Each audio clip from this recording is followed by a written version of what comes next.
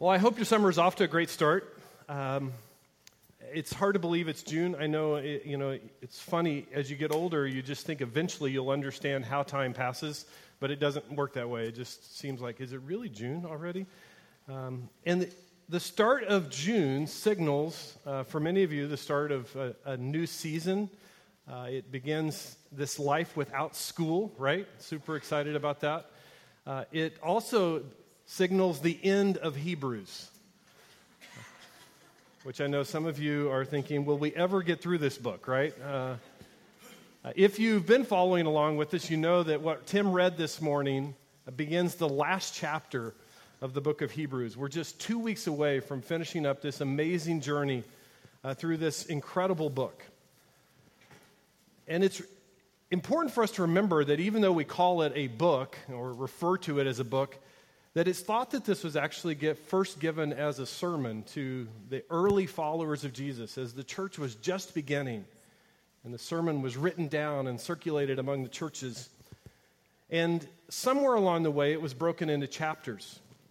And when we come to a new chapter, it's easy for us to treat it like it's a new chapter in a book that we might read today, where it's starting a whole new set of ideas or a whole new sort of conversation, if you will, to move on to a new topic. But let's remember that the scripture that we have was written in another language, and there were no chapter breaks. There were no verses. The work of the translators was to change not only the language, but to make it more readable for us, to make it easier for us to digest it. In the process, it was broken into chapters, it was broken into verses, for which I'm very thankful. But anytime we come to a new chapter, it's important for us to remember that it's just not a whole new thought beginning. This was a sermon that it was intended to be given in its totality. So we have to think, what came before this? Or we might miss the intent of the preacher. We might miss the intent of the person giving this message. So if you have your Bibles and you want to follow along, let me encourage you. Let's turn to Hebrews, the end of chapter 12. If you've not already opened it up. As we saw last Sunday, if you were here this last Sunday, we were reminded, the preacher reminded the congregation that once again, he told them that God is big and powerful and in some ways terrifying, but that they don't have to fear because he's actually made them part of a new kingdom and us part of a new kingdom. For Jesus has brought in this new covenant, a new way for God to interact with his people. And this kingdom that he's now initiated cannot be shaken. It cannot be overtaken. And so we have no reason to fear. And after he explains this to him, he says, therefore. You see it there in chapter 12 and verse 28. Now, anytime we see this word in the scripture, we ought to be curious. There's a little phrase that I like to, it goes through my head, is what's the therefore? And it ought to make us want to look back and understand, why is the author or the preacher in this case saying the word therefore? It's usually connecting something that already has been said. So let's read on. Therefore, let us be grateful for receiving a kingdom that cannot be shaken. And thus let us offer to God acceptable worship with reverence and awe, for our God is a consuming fire. End of chapter, and now we start chapter 13. But is there a connection to what we heard read this morning by Tim to this verse and to the things that came before it? Well, here's the way I was thinking about it this week. Try to imagine yourself as a member of this congregation in the early church. You're sitting hearing this message, and the preacher says something like this, and I will just admit right up front, this is a loose translation. The preacher says something like this to the congregation. Remember, you're part of a new kingdom, a kingdom that will never end. Now, be thankful about that, but don't forget, God is big and powerful, and he could take you out if he wanted to. So make sure you worship the way he wants to be worshiped. I know that's a loose translation, but hang with me. If you're sitting there and the preacher's saying this to you, what would you be thinking? Well, I can tell you the last thing that you would want the preacher to do is to move on to a new topic. I mean, I think I'd be, excuse me, could you tell me a little bit more about how he wants to be worshiped? Well, here's the good news. I believe this question is the question the preacher sets out to answer as we begin chapter 13.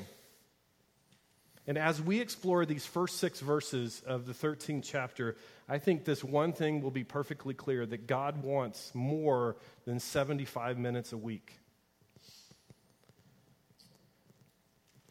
Now, for those of you that have been around Christ Community for a while, this shouldn't be news to you, because we've worked hard to teach this truth, that all of life is to be an act of worship. Last weekend, my dad, who's 91, came to visit us here in Kansas City. It was great to have him with us.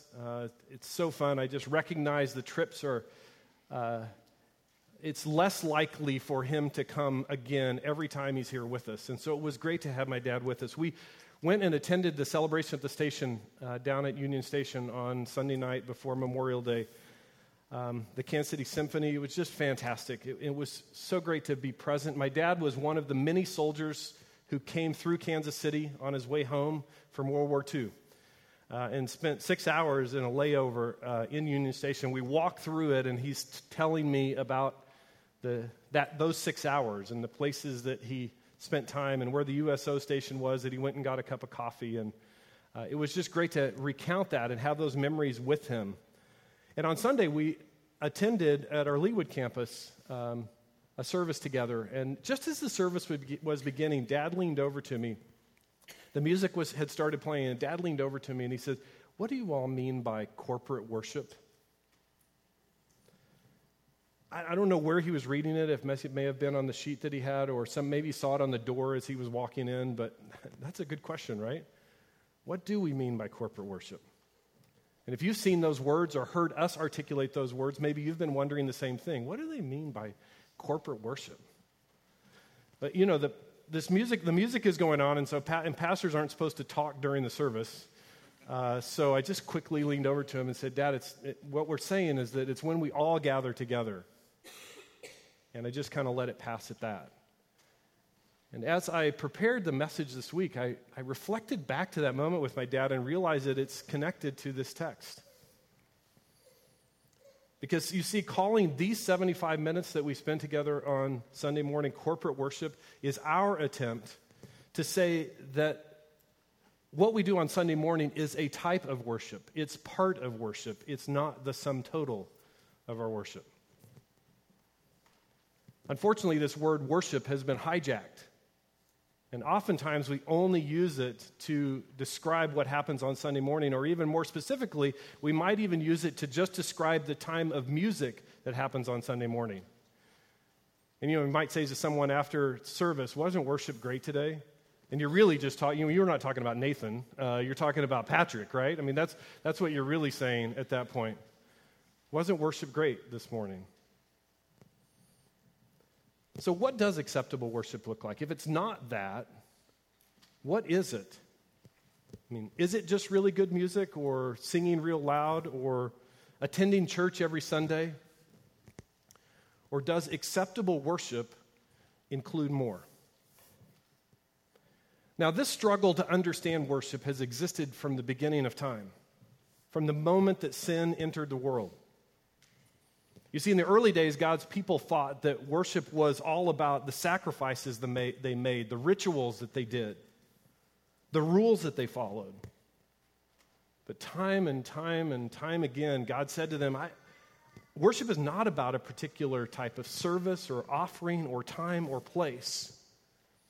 And throughout this sermon, throughout the months that we've spent together, we've seen the preacher say again and again that Jesus purchased our whole lives, not just the religious part. Jesus wasn't just added to a list of gods. He wants our all. He is everything. God doesn't want our goats or our sheep or our grain. He wants you, the whole of you, all of you. Worship involves all of us. And in these first 6 verses, the preacher begins to illustrate this to the congregation by giving 5 aspects to acceptable worship. Now, for you list makers here this morning, you're going to love this because it's a list actually embedded in these 5 verses. Look with me at verse 1. Let brotherly love continue. In 4 words that are simple to understand but difficult to execute, I believe the preacher is telling us to love your new family.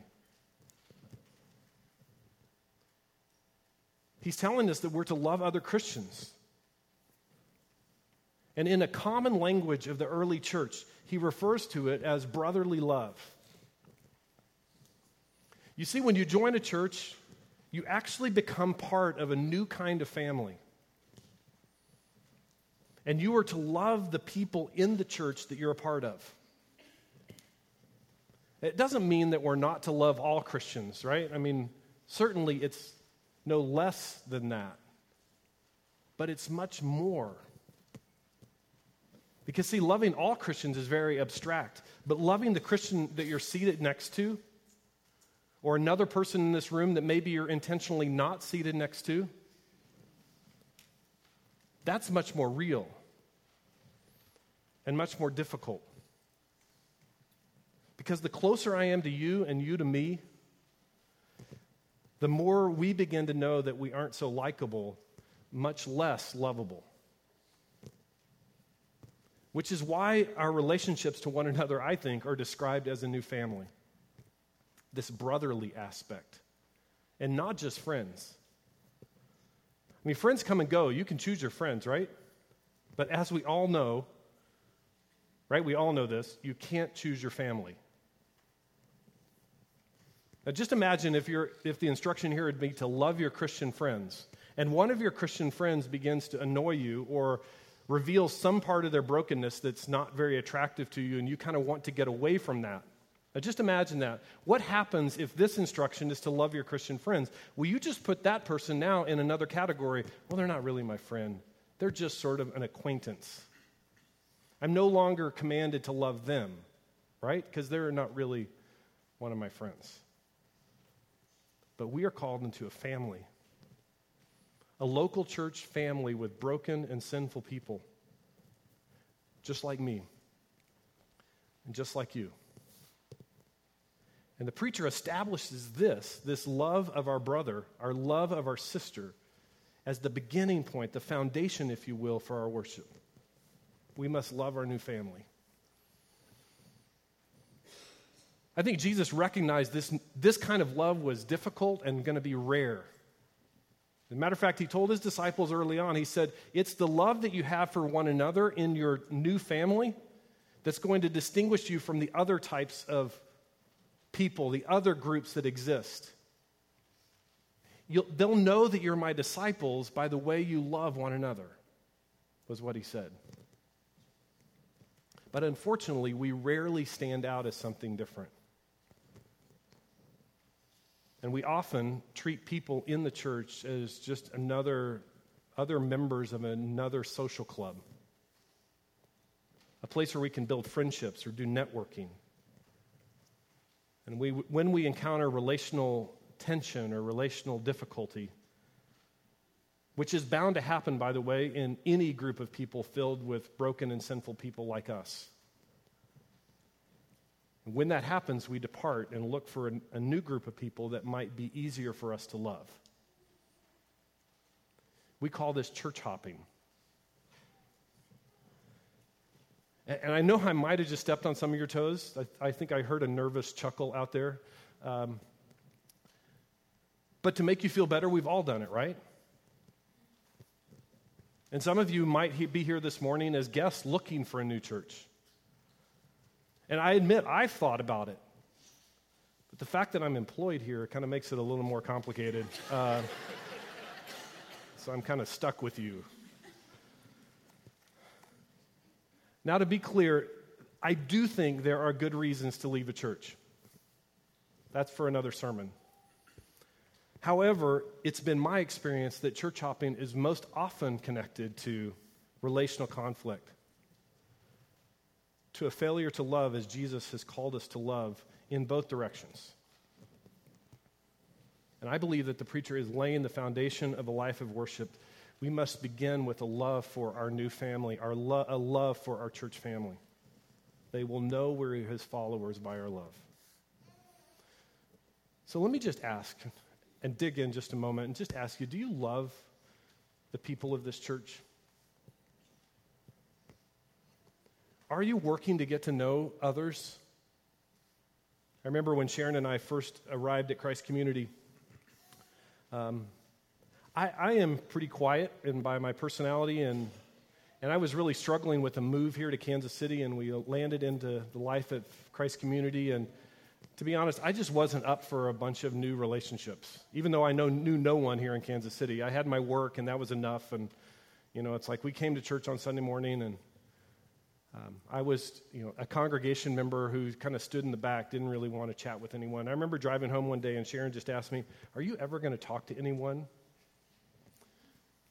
And it was that moment for me. It's like, I do need the church. I need these people. This is my family. And so let me just ask, are you just standing in the back, just getting by with what you can? Or are you eagerly pursuing to know and to love the people of this church? I'm sure there are difficulties and relational tension that's in this room right now at this moment. How are you being active at resolving that? Students here, there's nothing more terrifying, I think, to be a student who's coming into a church brand new. And so have you reached out to be a friend of somebody new who you're sitting next to on Sunday morning? And just ask their name and become a friend to them.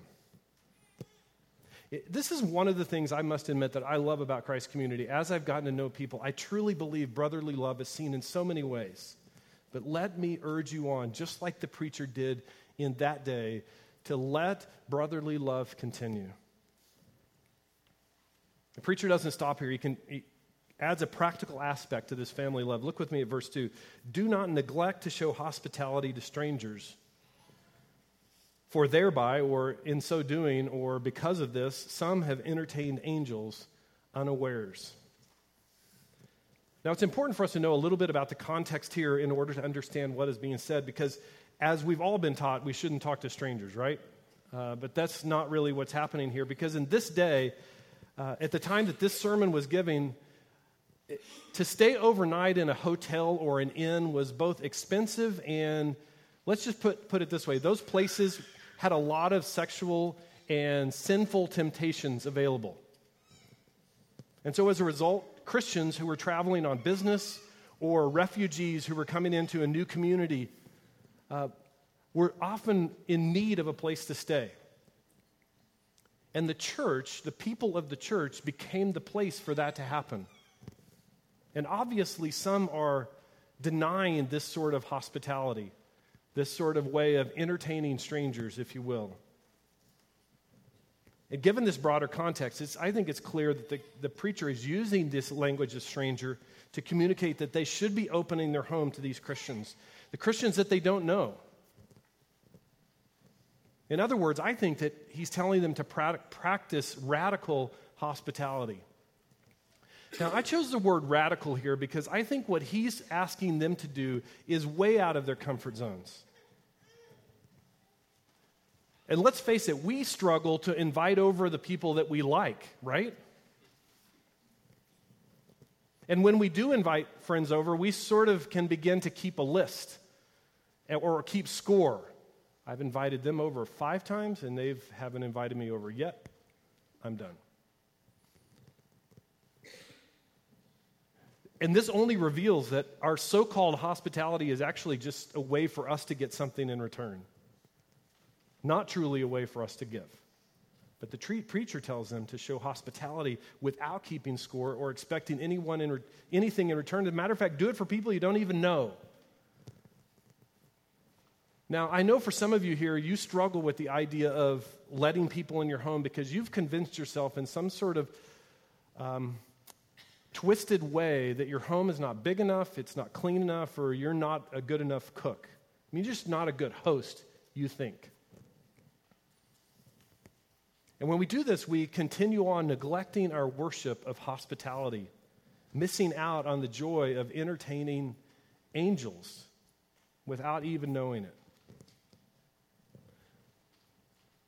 So let me just speak it clearly to you this morning. Hospitality is a matter of the heart. It's not your skill. Yes, there are some that are gifted at hospitality, but the question is, are you hospitable? Do you love others? And if you do, you will invite them in. I love the way one of the early church fathers, John Chrysostom, stated this. This is years and years ago, but it just rings so true today. He says, if you have a hospitable disposition, you own the entire treasure chest of hospitality, even if you possess only a single coin.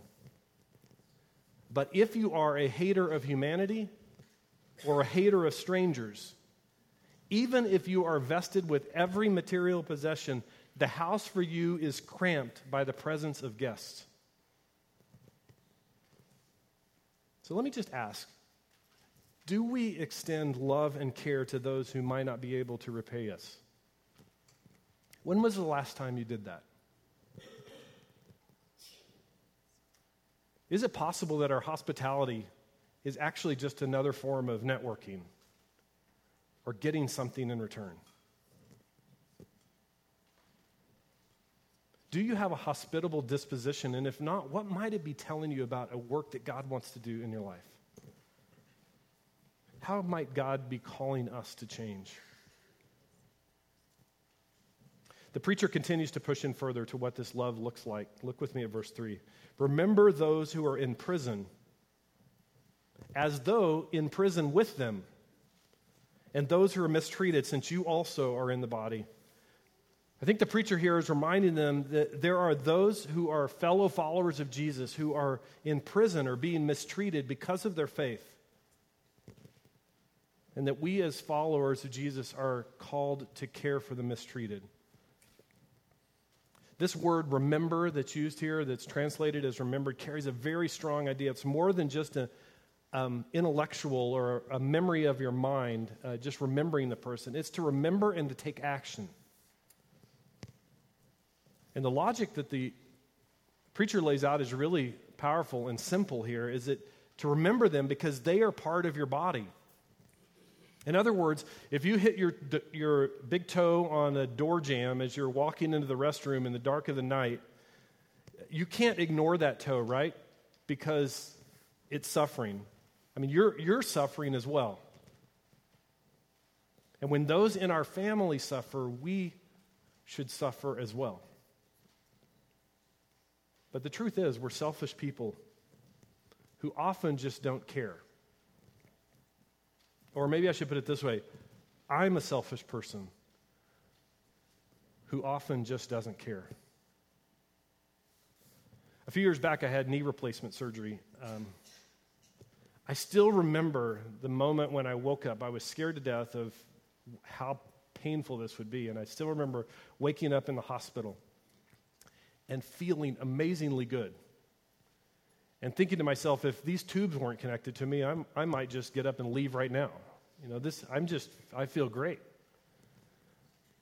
But what I realized was that they had given me a nerve block, which meant that I could not feel anything in this part of my leg. And because of that, there was no pain. But at that moment, my knee was suffering greatly. And I would quickly realize that about 24 hours later when the nerve block wore off. And it wasn't until I experienced the pain in my leg that I cared about it or desired to do anything about it, to try to make it better. Unfortunately, for many of us in our lives, our busy lives, our pursuit of happiness, it's created sort of a self-induced nerve block. And we've cut ourselves off from our brothers and sisters who are suffering or who are being mistreated. We want to care, but we just don't. Because we don't feel it, we don't see it, for a variety of reasons. I mean, do you know someone who's suffering for their faith? Are you remembering them? Are you praying for them? One person I think of and pray for often is a follower of Jesus in Iran named Farshid. He's been here with us at Christ Community. He is in prison for his faith, has been for several years.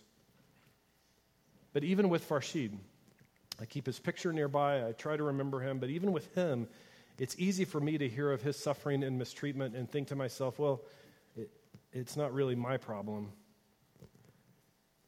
But the preacher is reminding us that it is. That we should care for the mistreated. That we should actively reach out and take action for the mistreated. Next, the preacher tells his congregation about another way to worship. And it's in our marriages. Look with me at verse 4. Let marriage be held in honor among all, and let the marriage bed be undefiled. For God will judge the sexually immoral and adulterous. I believe here that the preacher is reminding us or encouraging us to honor the institution of marriage.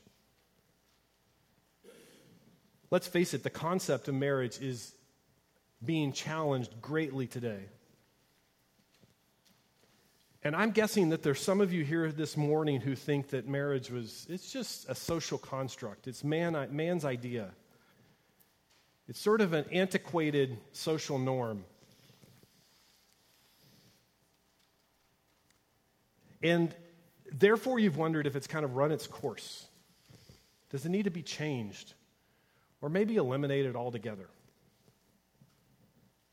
Well, some things never change, and the preacher delivering these words to his congregation is experiencing the same reality in the Greco-Roman world in which this is being written. You see, some at this time felt that marriage was antiquated. Being faithful to one partner in marriage was too restrictive, and that men ought to be allowed to have mistresses to satisfy their sexual desires. As sort of a reaction to this, many Christians began to believe that marriage itself was bad and that one ought to remain sexually pure through their entire life and not be married. But the preacher breaks through both of these and in a paraphrase says, marriage is good. Sex is good in marriage. You see, what we think about marriage matters. We can worship in our marriages. We can worship in our sex lives. But it must begin with how we view marriage, how we think about marriage. Tim Keller, in his book, The Meaning of Marriage, one that I would recommend to you if you want to dive into this topic a bit more, he spoke of it this way. He says, marriage is God's idea. It's also certainly a human institution, and it reflects the character of the particular human culture in which it is embedded, but the concept and roots of human marriage are in God's own action. And therefore, what the Bible says about God's design for marriage is crucial. And the preacher reveals here that God does have a design, and that sex is to be experienced in and only in marriage. This means when we have sex as God designed it, we're worshiping. Write that one down. Nathan would have said it differently, but with a bit more crudeness. I actually thought about thinking through what he would say, but I decided I don't want to go there. And when we honor marriage as God's creation, for those of you that aren't married, how you think about marriage is an act of worship. When we think about it as something valued and to be protected, we are worshiping. And when we devalue marriage, when we think it's antiquated and not needed, and when we seek to satisfy our own sexual desires in whatever way that we want, we are actually vandalizing God's creation of marriage. And the preacher gives a strong warning in this area. And as much as I'd like to pass over it, I can't. He says that God will judge those who are outside of his design for sexuality. Now, we know this as Christ followers, don't we, that we all deserve judgment. And because of this, we strive to live as he designed us to live in every area of our life and to call others to do the same. And it's not our place to judge. That task is left to God and God alone. So let me just ask you this morning, do you believe that marriage is important? Is an institution to be valued and protected? Is it God's design, or is it some antiquated, out-of-date social construct? Are we in any way failing to honor the institution of marriage, either intentionally or unintentionally? Are we building up our marriage and the marriages around us? Or are we in some way tearing down and vandalizing what God intended as good? Finally, the preacher doesn't let us stop in the bedroom, and he goes for the pocketbook. Look with me at verse 5. Keep your life free from the love of money, and be content with what you have. For he has said, I will never leave you or forsake you. In other words, we are to strive to be content. And what robs us of contentment? I mean, I'm guessing many of you are here this morning with this sense of a gnawing sense of a lack of contentment. What creates that? The preacher says here it's the love of money. It's wanting more. It's needing more. And in case you haven't figured this out, as a person who has some gray hairs on their head, let me just say you'll never be able to get enough. Ever. If you are loving money, you will never be able to get enough. God will not compete with our money either. We will not be content. As a result, we will not truly worship if we are in love with money. But in order for us to worship, we must begin by realizing that our money is not our own. It is given to us as a gift. And we are simply stewards of what has been given to us. And when we begin from this perspective, we recognize that everything we do with what God has given us is an act of generosity. We're simply giving his resources away in the ways that we believe he was wanting us to use them. I think we frequently hear this message loud and clear from Jesus. He's always linking money and faith. I mean, do you know what I'm talking about? Jesus would often answer the question, how do I inherit eternal life? Or how do I follow you? Or how do I worship you? With a response about money. Well, just see all your money right there? Give it away. So let me ask you this morning, does money have a grip on our lives? Are we in love with our money and find ourselves worrying about if we'll have enough? Or if we have enough? And longing to have more? How's your giving? Are you being faithful to God's design to give to this new family, your local church? How does your giving look in other areas in this community? In what ways is the evidence of generosity present in your life? Or do you find yourself paralyzed and not giving it all because you're just scared that you might not have enough?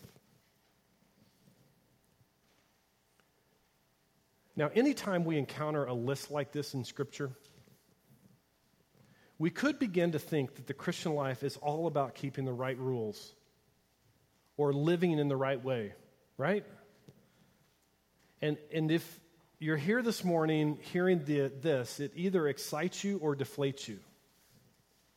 Some of you here this morning are rule keepers, and you get excited by a list like this. But this is a potential problem for you, because you can begin to strive to save yourself, to be good enough for God to love you and accept you. But even though you're pretty good at keeping the rules, You know that you're not perfect. And you're haunted by this question, can I really be good enough?